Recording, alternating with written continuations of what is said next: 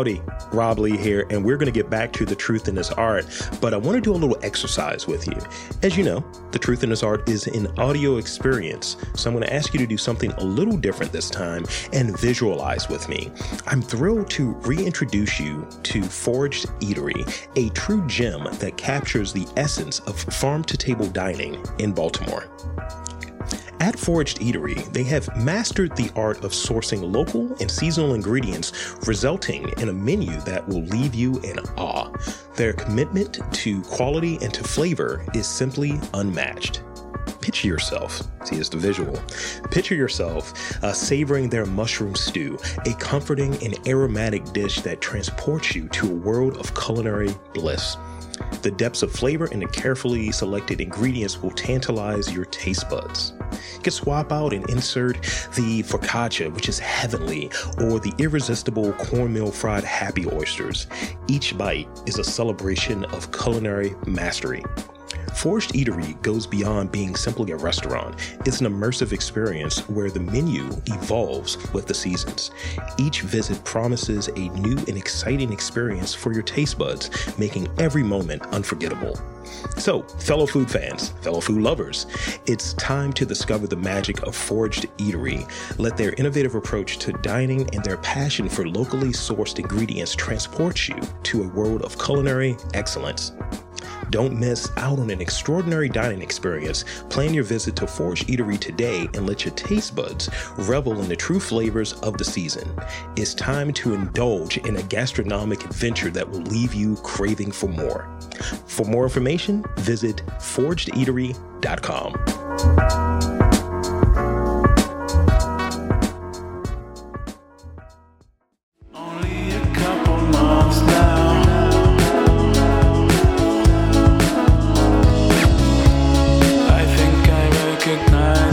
Welcome to The Truth in This Art. I am your host, Rob Lee, and today I'm excited to welcome two distinguished guests from the Baltimore art community. First, I have an individual who is not only an artist and curator, but also the co-director of Current Space. His contributions have been pivotal in shaping the art scene in Baltimore. Accompanying him is a dynamic Baltimore-based arts organizer and designer. She is also a co-director at Current Space and plays a pivotal role on the board of the Bromo Arts District. Together, they have been instrumental in the growth and success of their artist-run hub, located in the heart of Bromo Arts and Entertainment District, Current Space. Please join me in welcoming the talented duo from Current Space, Michael Benevento and Julianne Hamilton. Welcome to the podcast. Hi. Glad to be here. Glad to have you on. I like this sort of dual syncing with the both. Feel like. So, as we get started, I always like to open it up with sort of the softball question. You have to do a job interview and it's like, tell me about yourself. It's a version of that, but it's a lot cooler. So, before we get to like the main topics, I want to give you both the opportunity to introduce yourselves in your own words. I think how we introduce ourselves and how we present ourselves extend past the artist statement, extends past, what we might have in that official bio. So if you will, could you please introduce yourselves and, we'll go from there. You want to go first? Sure. Hi, I'm Julianne Hamilton, co-director at Current Space. And I am an artist, a curator, an arts administrator, a booking agent, and everything else that is required at Current Space. Yeah. I'm Michael Benevento. Likewise, I do share a lot of the organizing events and exhibitions, concerts, planning how the space functions. We've been doing a lot of gardening out back, over the warmer months, and we both like to travel a lot. I grew up in Houston, and came to Baltimore in 2001. Nice. I'm a Marylander. Thank you. And again, like I said, it's, I had most of it in there, but there's a few details that, weren't in there in that initial bio. So, you've fleshed out what I had. So thank you for that.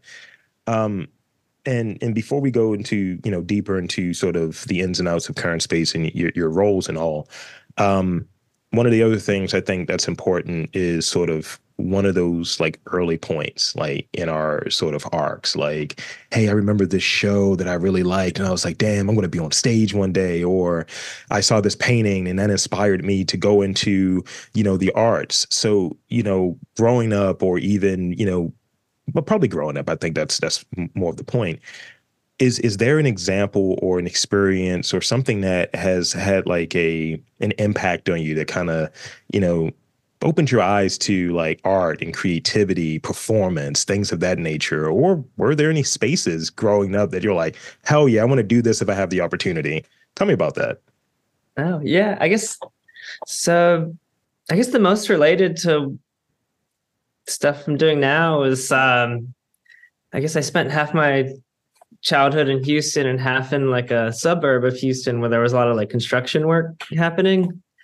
And so I was a teenage skateboarder, and we would like raid the construction sites and build forts in the woods, or like we'd build skateboard ramps. And initially we'd put them in like the parking lots of strip malls late at night, or like in the like in the street or driveway. And eventually we found like an old vacant lot with a bunch of friends, and we like cleared all the weeds and set up kind of like this like teenage skate park in the middle of like on a vacant kind of like foundation in the woods. And the kind of shaped similar trajectory. It was like this teen initiative that eventually got squashed by the city. Right. Then spawned like a lot of other like setting up skateboard ramps like impromptu and like strip malls, or like yeah, I guess like, and eventually there were like the township built skate parks later on after like all these kids lost their skate park that they built. But yeah, I guess like it's kind of, yeah, similar of like current space, like occupying a vacant building, and then eventually getting ownership of it. Mm-hmm. But I guess, yeah, it kind of created a similar trajectory. That's big.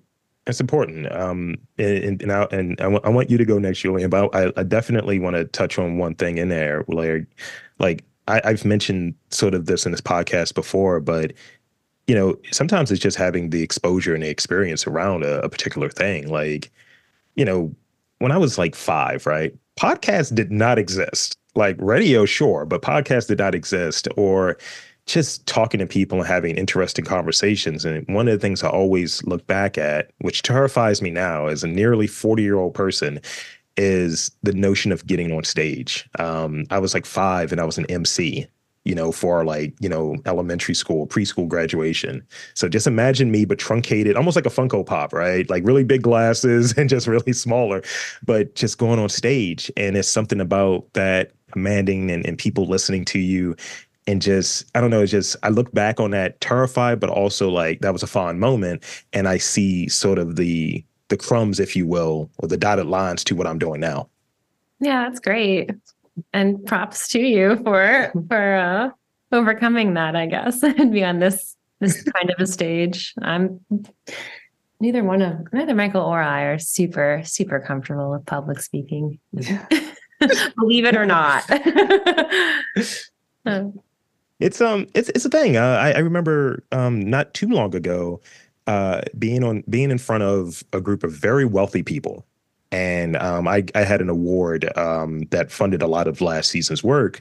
So having to like, hey guys, you know that money you gave me, and just looking at these folks that was like, you're a millionaire and I do a podcast, and kind of that and being very thankful. But I think I found sort of the just like, what do I know? You know what I mean? Like, I know how to talk about the thing that I do. And that's what kind of helped me get past it. But those initial nerves, and I'm very tall. So I'm like, how can I make myself smaller and hide? And I think once I just kind of just didn't really think about it and just did what I knew, like just talking about my thing, it made it so much more easy for me. Yeah. So for you, Julianne, what anything that comes to mind as far as like those early like points around creativity, performance, art, anything that comes to mind, you're like, yeah, that's one of those early points where I was like, oh, I like art, or hey, I like creative stuff, or hey, I like performance, or things of that nature. Yeah, I was really lucky to grow up in a family that supported artists, and like art was a part of my life as a child. My mom painted watercolors, and she would always take me to museums or do lots of different arts and crafts projects with me. And those are some of my fondest childhood memories. Or like she'd get like the good coloring book that had like complicated designs and like the big box of crayons. And we could like each take a page of that coloring book, left or right. And then I would show them to my dad and be like, okay, which is better, me or my mom's? And I can't imagine how he answered that. Like, who was he going to pick? I feel like he probably picked me out because he just had to say them were better. And I took it seriously. That's great. Something else I think about, an early memory that I see more now was also as a teenager going to different places where like bands could play. You could like see other teenagers bands, really, maybe college students bands, but that like DIY spirit and having a place to go and seeing what that meant for both like friends who were in bands playing, having somewhere to perform, but also having this community space for ourselves. Now that I'm doing Current Space, I just think about that more and how valuable that was and how lucky I was to have that in my town, in the suburbs in Anne Arundel County. So it's fantastic. And shout out to the throwback like coloring books. I still have I have a lot of coloring books in the studio. I'm recording for that currently. And I have some of my old art books. When I was younger, we didn't have a lot of artists in our family. I had like an uncle I never met. He passed before I was born. And he did like commercial art. And it was just like, oh, I'm going to paint this billboard in the late 70s. I was like, oh, wow, we have an artist here. And unfortunately, none of his like stuff was there that I could kind of like go back and see. So I was kind of learning on my own of like what I was interested in. I was always a doodler, always sketching, always rushing through my test, taking my B so I can draw for the rest of the class. And every year, and I still have these books, every year, my other uncles or my grandmother would get me either art supplies, like here's an art book, how to draw comic characters or color pencils and things of that nature. And they're in the studio to this day. So like 30 plus years of being able to track, like, you've always been creative. You always have been around it and interested in it. it's great to have that archive too. Yeah.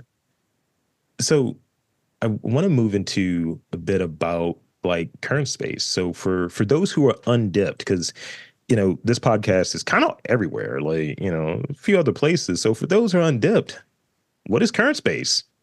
Mission feels weird. I don't know if I like that word. It seems too corporate-y, but what is Current Space and what is the mission for those who are undipped and unfamiliar? Oh, I mean, I guess we've been in this building since 20. No idea. You're jumping too deep. I've never even heard of it. What even is it? Is it a we have a store? It's we have a gallery space and outdoor performance space and studios. And recently we added a bar function to the outdoor performance space. And this year, 2024, is our 20th anniversary of existing, which is pretty exciting. Yeah. And our mission. Oh, yeah.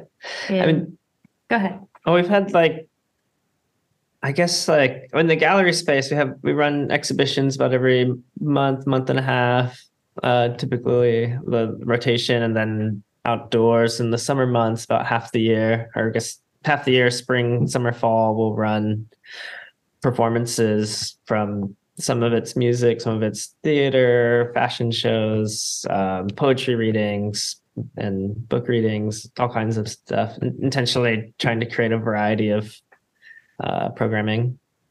Oh yeah.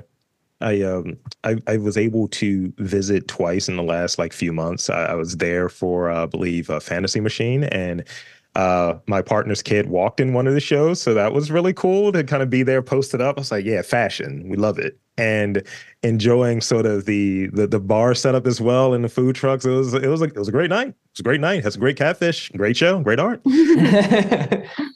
and even being there for sort of the gallery side as well. I was there with my one of my friends, Audio, and it's a great like sort of place, and it definitely speaks to, at least from my vantage point. This is a Baltimore place. This has multiple things, and it attracts multiple like people, and that's the thing that really sticks out for me about current space. What in kind of looking back a bit in that 20-year history, sort of like what has been sort of the, I guess, the impact and sort of supporting both the local scene and even sort of like international artists. I would imagine, like, Baltimore has a lot of talent that comes in that it doesn't get a lot of juice and representation around, but I see like so many dope people who have connections at current space. So speak a bit about that. Yeah, I mean, I guess we've being around so long, we've worked with people over the years multiple times and kind of created a history. And it's, I think, some people who lived here moved away, and then when they come back to a town, they'll want to do stuff here, and vice versa. When people are, I guess, with the performances, when people are touring, they kind of like will pair up with somebody local, and that'll build relationships so that when the person here's touring, they'll have like a connection when they go to other towns. You kind of do that in the gallery as well. If we are showing an international or national artist, we'll also definitely want to show an artist from Baltimore, and kind of create those connections and also bring different audiences together. And then even just having the gallery open at the same time as outdoor programming, that really creates different crowds for both events. Yes, it's definitely like, using the Ghostbusters reference, almost crossing the streams here. And that, and seeing like when I was there, like, in those two instances, like I think it was just like you guys just happened to be open when I checked out like the gallery space, and I was looking at the different like work from people. I was like, interviewed them, interviewed them, interviewed them. And then, being able to attend in the fashion show and having a whole audience of people that I don't really know, that I want to know, that I'm seeing like interesting work. And I wear Carhartt in like dirty jeans. I don't know fashion, you know what I mean? But seeing people that are makers and they're creating, and seeing sort of this avant-garde and this whimsy that is there, and this kawaii thing that's there. And I'm like, oh, okay, this is an area that I need to be more aware of and try to like open up a bit. And that comes from being there in that environment, in that scene. Oh, that's awesome. We love that event. This past year was the 5th year for Fantasy Machine. It's a fashion show that Meg Beck puts together, and it just gets better every year. This past year was the first time we had 2 shows because it was so popular the year before that we were like, oh, we better have like an early show and a late show. We had to turn people away the year before. I mean, I'm glad I was able to get in exclusivity.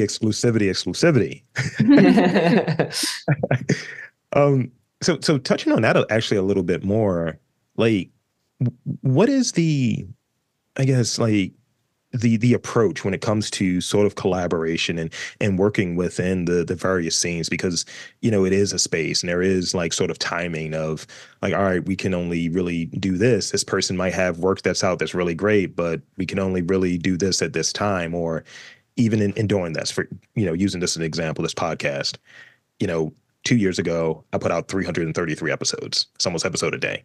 Last year 170. This year I'm planning to do about 180. And it's just like, it's a time commitment, it's an energy, it's a resources thing. And I have to really think through that process. It can be all great conversations, very interesting conversations, but all don't really fit. What is that sort of like criteria that comes into mind as far as like events and showcasing work and things of that nature? I mean, I guess there's like a lot of, we do studio visits and like organize shows, but we also take a lot of proposals in both the gallery space and the outdoor performance space, and work with other organizations that will like we work with Black Cherry Puppet Theater, and they'll do their puppet slam witch, twice a year. Yeah, in addition to stuff that they do at their own space. So kind of like helping provide a space for others as well. And then a couple times a year, we'll also have like programming meetings where we work with other there's a number of people who volunteer and like are interested in coming into doing like programming sometimes, and so we'll kind of get feedback from them as well. We were able to do a lot more programming in the last couple of years than all the years before, at least outdoor programming, because we got a liquor license in 2019 and also live entertainment permits were finalized. So that really streamlined things, because previously we would get a special event license for each event, which was very time consuming to navigate the permit process. It would take like a week or two of going to the permit office almost every day. And now we just kind of have that permission ongoing. So that kind of cuts that step out. So instead of, and like that process also limited to doing like 2 a month. Now we can do like as many as we want that we can keep up with, which has been about 3 or 4 a week over the summer. But gallery is a little different though, because we had kind of a similar experience to what you're describing with your podcast cadence, where we wanted to have our exhibitions up a little longer, because it used to be more like up for just like 4 weeks and then change over. That was like when the space first started, we were it was like a month-to-month lease on a vacant city-owned building. And so we were trying to jam in as much programming as possible. So our shows were like 3 or 4 weeks with like 5 days in between. Yeah. And so it's a pretty fast turnaround. And then we were kind of like realizing like, oh, our show's coming down before like everybody can even see them, or press can possibly write about them, or it just seemed like it's too much work to put the show up and pull it down that quickly. And so it was sort of a conscious decision to want to be able to invest a little more time into each show. Yeah. But then it's really hard because we look at the calendar and we're like, man, that's how many exhibitions we can have, and that's it. Like, how can we pick? How can we do everything? And I think that process is really challenging, deciding which exhibitions to ultimately have. And there's so many more great proposals and artists who we would love to work with every year than we can show. And we do kind of prioritize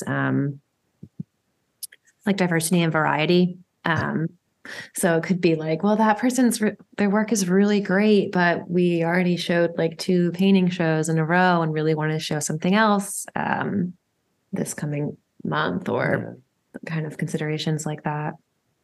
That's super important to have sort of this diverse array of, creativity of artists. I mean, when having these conversations behind the scenes about, who's getting funding, for instance, or who's getting opportunities, it's kind of like, some certain pockets believe, oh yeah, let's just, have this visual artist up there. We're just going to have paintings and that's going to be it. And then let's say, people who do, let's say, dance or movement art, or even like a podcast. Like, I'm not an artist. I'm not even considered in a conversation, but folks feel like they're not getting those sort of opportunities. So having something that is like transparent, that we are considering, just various different types of people who do creative disciplines and that fit within this rubric. I think that's really cool. And, going back to that sort of the crossover. It's like people who like paintings, they may not want to see a different type of, or they may not encounter sort of someone who does maybe a different discipline, but being able to have that and have the space as that sort of focal point and bringing folks there is like, oh, I know that they always have good stuff here. So let's see this other thing that I might not know about. Oh, now I'm suddenly into this new thing that I didn't know about. Thanks, Current Space.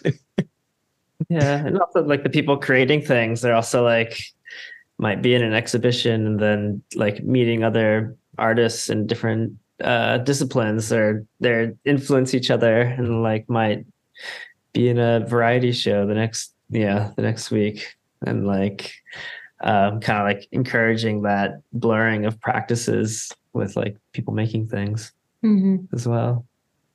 Yeah, collaboration and the DIY thing, especially here, is big. It's just baked in, to like the things that we do. Is like, I'm gonna figure it out. It's gonna happen. And so Current Space is right there in Bromo, in the Bromo Seltzer like area, Bromo Arts District. And whenever I see like spaces, I'm always like, I hope it's something cool if I haven't been in there before. And then when I go and I was like, okay, cool. And this is one of the reasons why I was like, I got to reach out. We got to get this interview. We got to make this happen. And how does it feel? Like, what are some of the advantages and the experiences of being there in, one of the art districts for one, but sort of right there downtown, right there on that, there's been an investment and focus in that area, I'll say, over the last few years. Now, COVID's been a piece of it, but over the last few years, what has that experience been like? I mean, it's changed a lot. I mean, only in the last few years, like, I guess we moved into this building in 2010.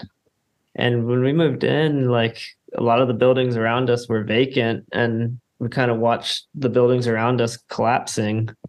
I mean, like a couple years after being here, we felt like the floors from the building next to us fall in like an earthquake, and like the elevator shaft fall off of a building into the alleyway, and like and now a lot of the buildings around us are like construction sites or like apartment buildings, and so it's kind of I guess drastically changed in the last few years. Because Current was in this location before the Bromo Arts District was designated. I think that being in the Arts District is like wonderful. I'm actually on the board of the Bromo Arts District, and I think that the Bromo District's done a great job of bringing these spaces together and letting people know that they're all here in this concentration. Because Baltimore is such a city of artists in general.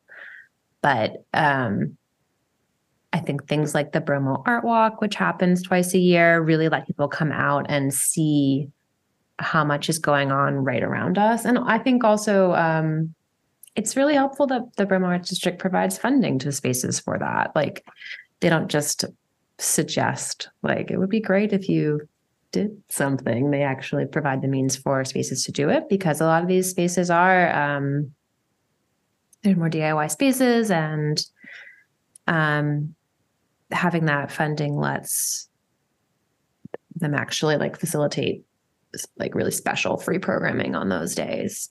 Provide artist stipends.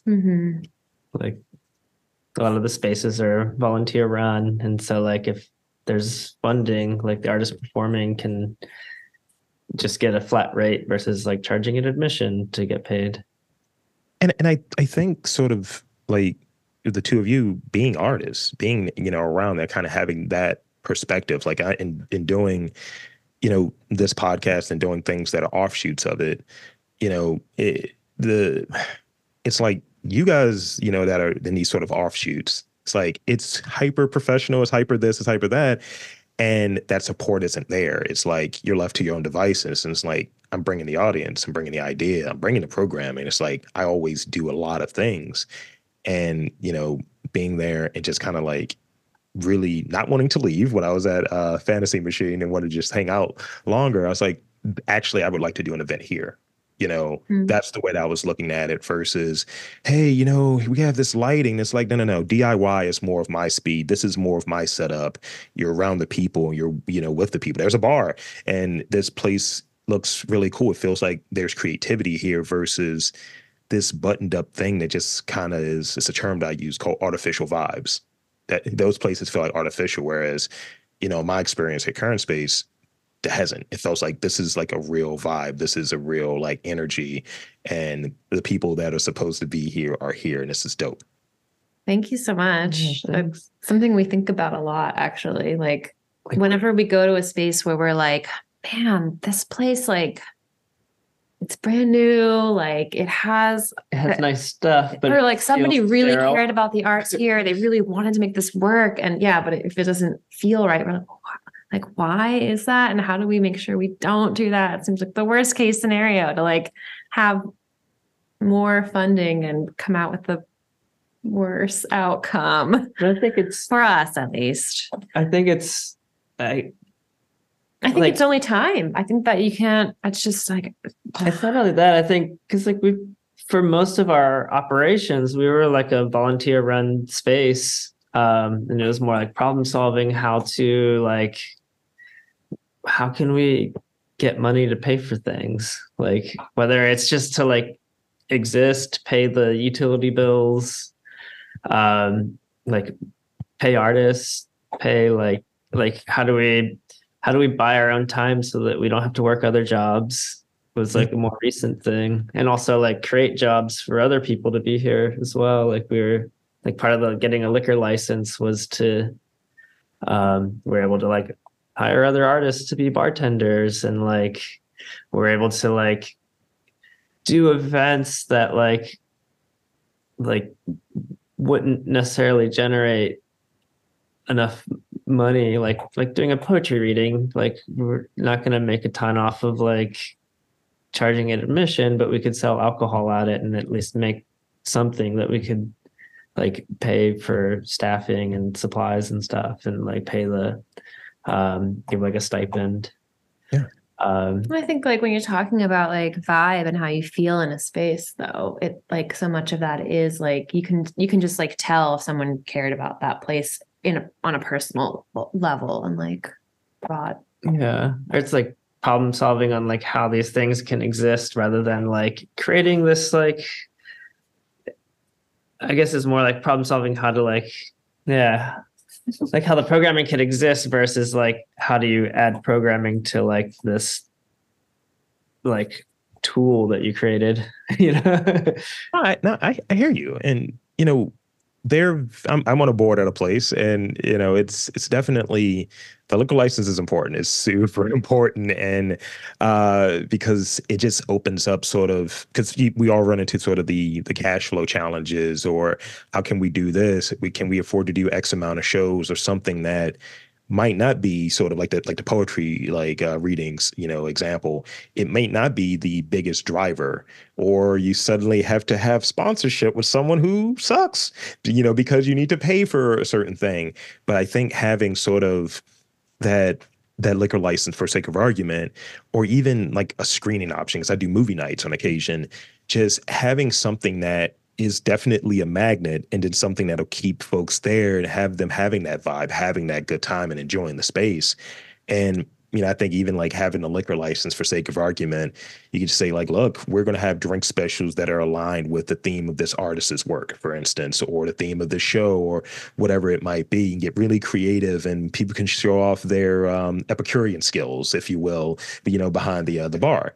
And I think it opens up so many different opportunities to see people do their stuff and realize certain ideas. When I look back at the first season of this podcast, I had a friend on who made cocktails, and they'd been a bartender in the city in various places.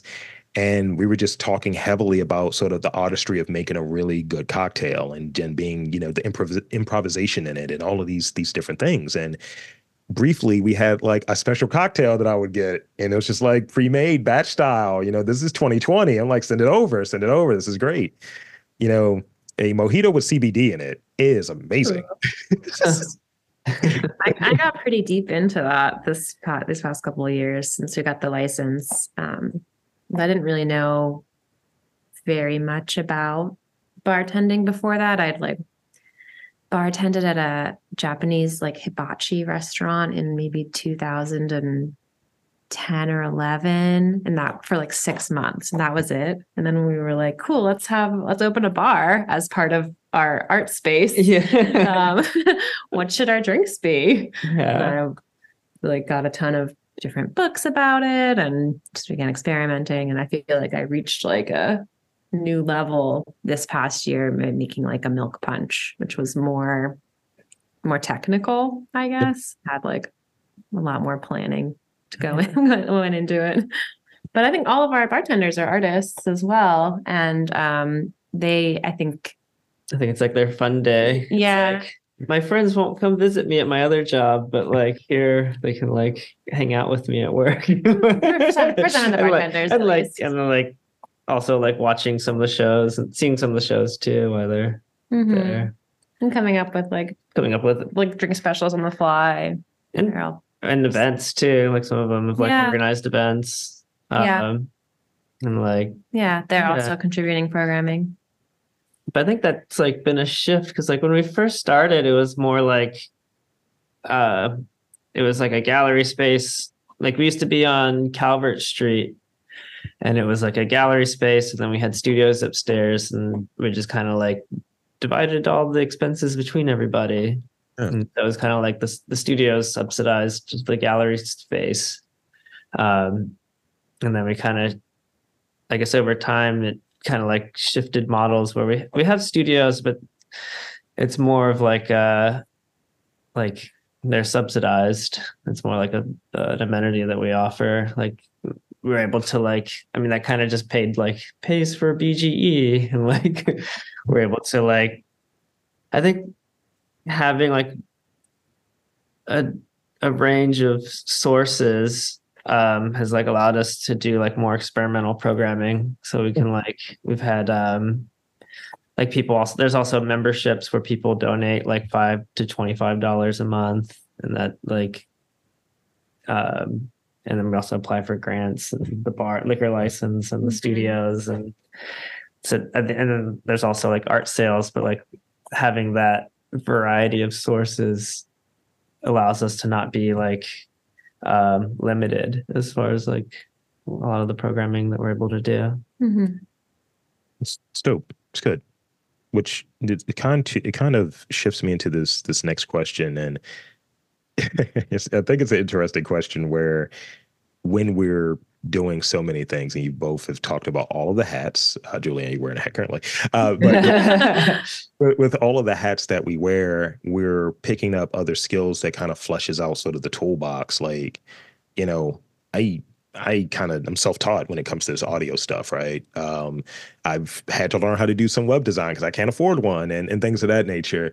So, you know, what would you say are some of the skills like that you've been able to kind of pick up that, you know, in booking and working with folks and sort of, you know, curating maybe different types of events than you thought you'd ever curate before, and things of that nature, or shows, for instance, and things of that nature. Like, what are some of those skills that you've picked up just out of necessity that you've had to kind of keep Current Space like rolling and putting out this ever changing, very interesting, and I dig it. Like, you know, chatting with you has just been great so far. But what are some of those skills you picked up? Big list, get ready. Yeah, there's so many. I mean, in addition to just like the programming, there's like, I guess in 2017, so our first building, we were in it for about 5 years, and this one we were in it since like 2010. And they were both city-owned buildings that were vacant.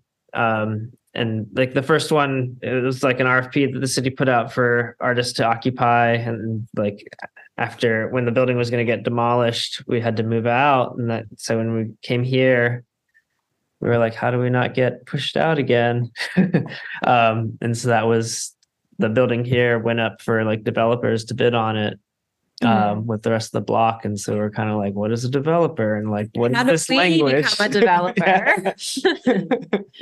And so we talked to one of our friends who Marion Glebes. She helped us, like, she used to work for Mike Schechter and Station North and helped us navigate some of the like even just the language, I was like, what is a soft cost? How can I list my soft costs? What is that? Yeah. What does this mean? This is a foreign language. Or like coming up with a But performa and like just like what are the what is a performa? yeah. Google pro forma. sources and uses and yeah. But yeah, buying the building and basically becoming a real estate developer in a way was a huge new hat that was occupied a lot of our energy for probably like 4 years. Yeah, like learning how to talk to banks and architects and structural engineers and like contractors. That was not a hat I ever thought I would put on. Yeah. And that was navigating fire safety stuff and to like yeah, you also do a lot of things with the building itself. like there's a lot of things that like what we had like the plumber came to do some work on the bar, and he looked at like what Michael had already done, and he was like, nah, you just do it. I'm not gonna do this. He's like, you can do it. You don't need me. It was the plumber. Right? Yeah. It was I guess early on we were, we couldn't afford to do a lot of the things. And so like the sprinkler pipe that for like the fire sprinklers ruptured under the parking lot was causing a sinkhole. Oh. And so we had to like, it's not like a plumber thing or a a normal sprinkler company that would do that. There's like very specialized people who would do it, but they charge a lot. They were kind of like, if we come out, we're like $900 an hour. And like, wow. And so I was like, well, like, what if I dig it up myself and then you just put the little clamp on? Yeah, you can't do that. You do the whole thing. And it's like, what I'm hearing is such the vibe of like, I'm about a few weeks removed from when I first bought my house, and my house was a full gut. And, moving in, everything is new, quote unquote. But I'm like, this was a flip. So, what was the care and the attention here? And, you're buying your first thing, and I'm trying not to have the anxiety and all of that stuff of someone's going to hop my fence and steal my heat pump and all of that stuff, right? I remember, because I'm not cheap, but I am very like oriented around, there's a solution to this that's not the fear-based one of like, if you don't do this, everything is going to blow up in your face. And I remember, this is so ridiculous. I checked with a few different people. I got one of those cages that you put around the heat pump, and I ended up ordering it from Florida and having it shipped up. And then I bought a hammer. A hammer drill, and I bolted it to my pad itself. Yeah. And it ended up being about $350 for the full setup, and I got to keep the drill. And the average quote I was getting was $950, $1,200 to do the exact same thing. And I was like, I'm confident I could just do this. So anything that comes up at home, unless it's like electricity or something like that, can be dangerous. I'm like, I'm confident that I can do that. I feel like I picked that skill up, and having the confidence to, kind of figure it out. And it's, in essence, my baby. But the thing that is odd, if something were to happen, it not only affects my like living situation, but it affects my like creative situation, because both of these things are nested in this one place. Mm-hmm. Yeah. Yeah. Home ownership and building ownership. I mean, that's shifted too. Like when we were on a month-to-month lease, it was kind of like, how much should we spend on the building? Like, any month it could be taken away. And so the first building we were in was in better shape. The building we're in now it had been vacant for it was a temp agency before we moved in.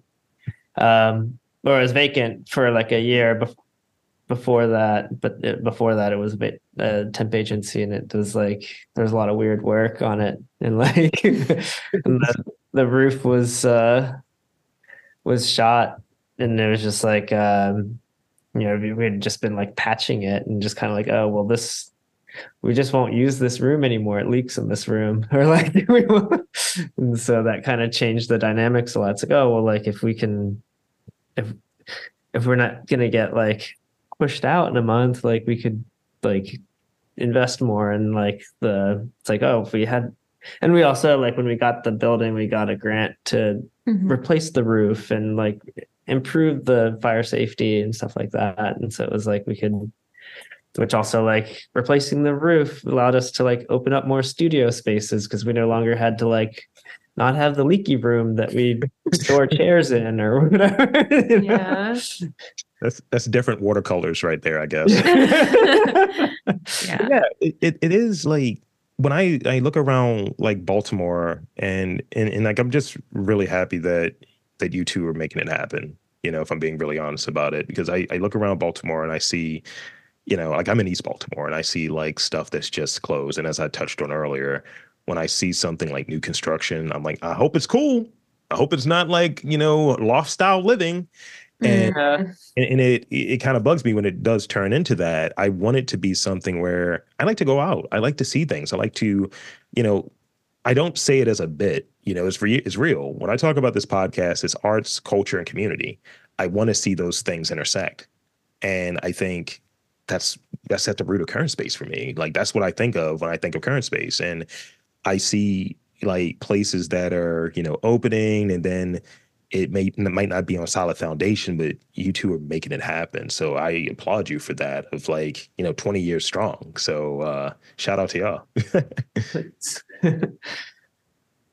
So I got like one sort of like last real question, and then I got these rapid fire questions. And the last real question goes a little something like this. Um, what's on the horizon, I guess? You know, this is January, so we're right at the beginning of the year. What's on the horizon? Like, what are you excited for in 2024 in this 20th year? I mean, we're planning like anniversary events. Kind of all year, not just one. Yeah. Yeah, and just I guess planning out the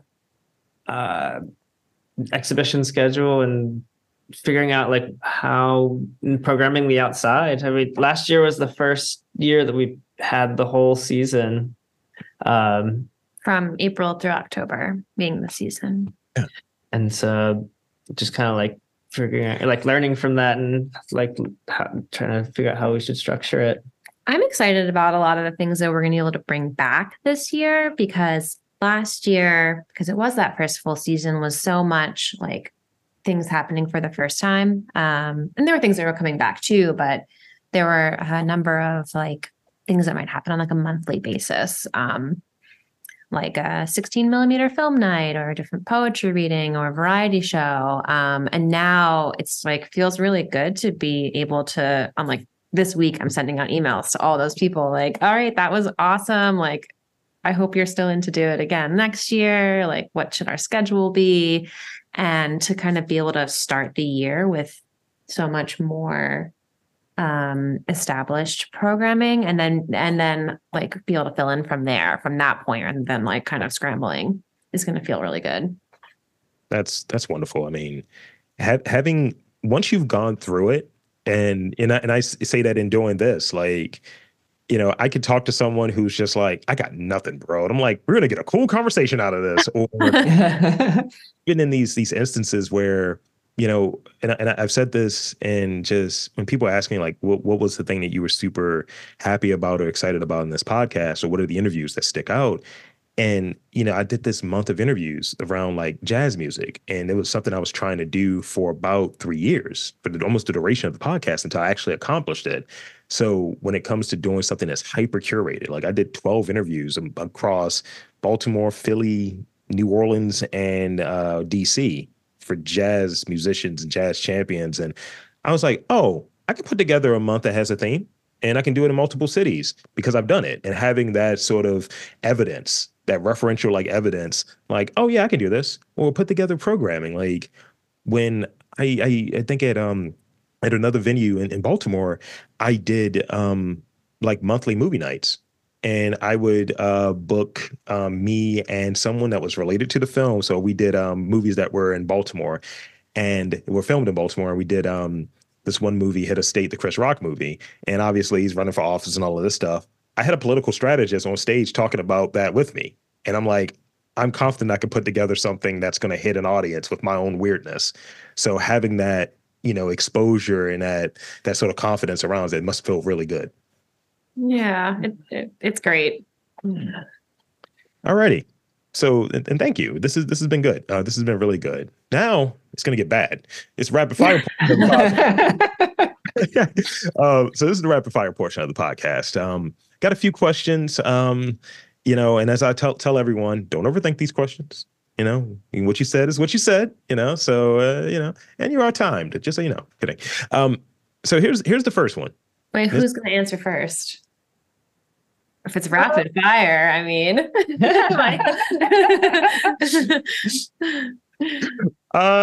Or we could do, since you two are a team, that's the thing.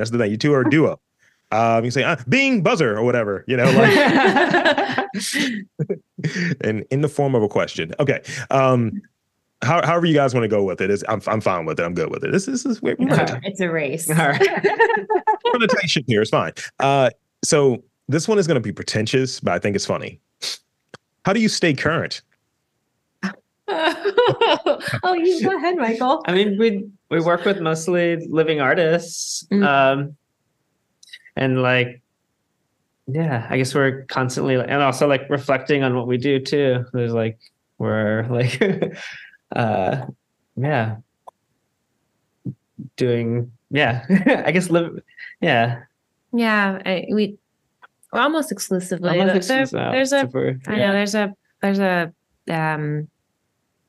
really sad exception right now. We are actually we just hosted last Sunday the memorial for Elena Johnston, who was a good friend of ours and also an artist who had a studio at Current Space, and we have her work up right now, and we actually just decided that we're going to keep it up. So when this podcast comes out, if anyone listening wants to come by and see Elena's work, it'll be up for a few more weeks. But that's a pretty rare exception to that living artist rule, where usually we want to really be supporting people who can be directly benefiting from that support, and also showing work that they're making right now, as far as how far out we're booking things and whatnot.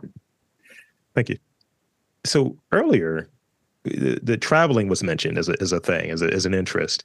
So I want to travel more. I've traveled, and I always do certain things when I travel. As my partner says, she's like, "Where's the rosé? I need the coffee. I don't care about the room." That's her. Me, I'm the same.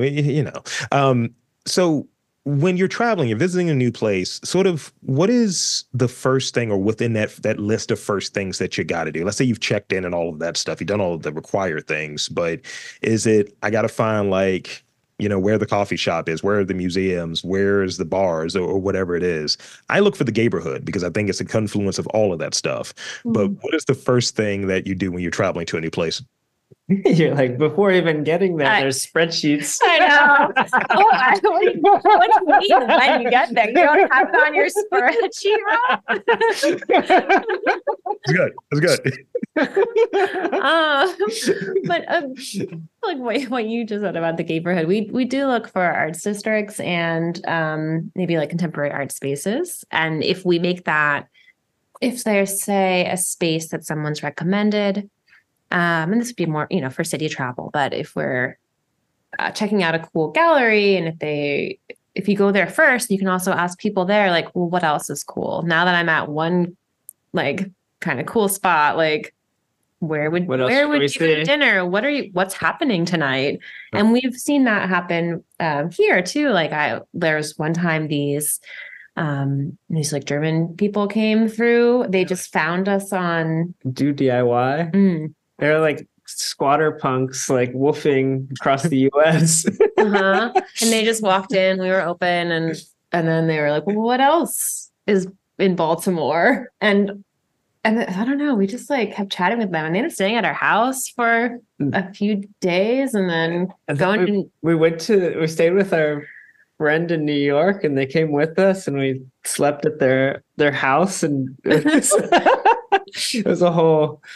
We did things. Okay, no, we haven't ever gone to another city with somebody based on like visiting a gallery, but we have I guess you find like similar Yeah. personalities too. Like, oh, this person reminds me of like this person from Baltimore too.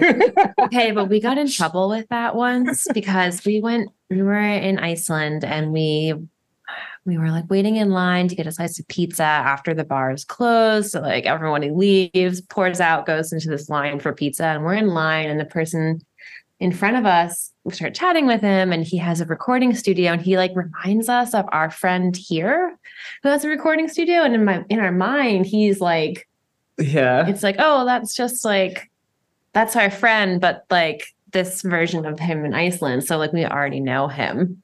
And then he's like, oh, I'm having a party at my recording studio. Do y'all want to come? We're like, yeah, of course. Sounds great. And so we go with him, and then it's like, well, it's not a party, it's just us. That's kind of weird. And it's like not really in the city, it's like near the airport. I'm like, well, we're pretty proud of the city, and this person actually like isn't Jared. It's actually a stranger. We're the outskirts of the city, and we're the only people, and like. And he kept talking about how like he's like, there's like no crime in Iceland, but I'm not Icelandic. I'm German. And, there's only like one murder a year, and I come here once a year. And I was like, is this a quiz? Like, is this a quiz? Is this like a actual horror movie where like he's gonna give us 3 strikes and then we're out? And his sweater had skulls on it. Yeah. I showed you guys all of the signs. What are you doing? So we left. Yeah. Many other times, like we have made friends and formed connections by checking out an art space as one of our first stops. That's outside of our spreadsheet list, of course. That's really great. That's amazing. So I got 2 more. You touched on pizza a second ago, and I happened to have this question in here. What is your favorite pizza topping? Like, if you could only pick one, what is the topping? That's a combination count. You're cheating. I think a Hawaiian with jalapenos. Hawaiian regular. Okay. I'll accept that. That's the style that makes sense. Yeah, I'm here for it. I have, if I ever get into a space, like I've had coffees named after me and cocktails named after me, or the podcast, what have you, I want to get to a spot where I have a pizza named after me. I have a very pretentious pizza order. It's fake healthy. It's like broccoli, spinach, blue cheese, extra cheese. Like that's just your stomach is having questions. Your stomach has, like, who must I talk to? That's great. Hawaiian. I'm here for it. So okay, this is the last one. If you could have one superpower, let's not be smartasses here. If you could have one superpower, what would superpower be? Flying. Not me. Whenever I have dreams about flying, I'm always flapping like a chicken, and it's like really hard work. So I feel like if I wished for that, that's somehow what I would end up with. So exhausting flapping around. I just flew away from Iceland, and boy, are my arms tired. I just yeah. Flying's a good one though. Maybe just more like what's the Harry Potter apparating? Okay. I don't even want to fly. Don't fly. Just like pop to a new place. I guess that kind of ties into travel too. I want invisibility because I enjoy the tea. I'll say that. I was just like, oh yeah, just here. Oh, what'd you say? Who's that large shadow right there that's invisible? What's this? So that's pretty much it. You guys are off the hot seat for this rapid fire portion. It's a lot of fun there. So as we close out, one, I want to thank the both of you for coming on and making the time. We got it. We made it happen. And 2, I want to invite and encourage you in these final moments to share the social media, the website, all of that good stuff for folks to follow and check out Current Space. So the floor is yours. Sure. You can find us at currentspace.com, on Instagram at currentspace. We have a in our link in bio on Instagram or on our website, you can find information about how to become a member. Gallery hours over the winter are generally on Saturdays, but check our website. Saturdays from 1 to 5 p.m., but check our website to make sure that there is an exhibition up. And once the weather warms up, we'll be open again from Wednesday through Saturday from 5 to 11 p.m. typically. But that's again, so to check the website. There's certain nights of the week that we have admission events. Other nights are free, but that's all on our calendar. And there you have it, folks. I want to again thank Michael Benevento and Julianne Hamilton from Current Space for coming on and sharing a bit about their journey and their perspectives. And I'm Rob Lee, saying that there's art, culture, and community in and around your neck of the woods. You've just got to look for it.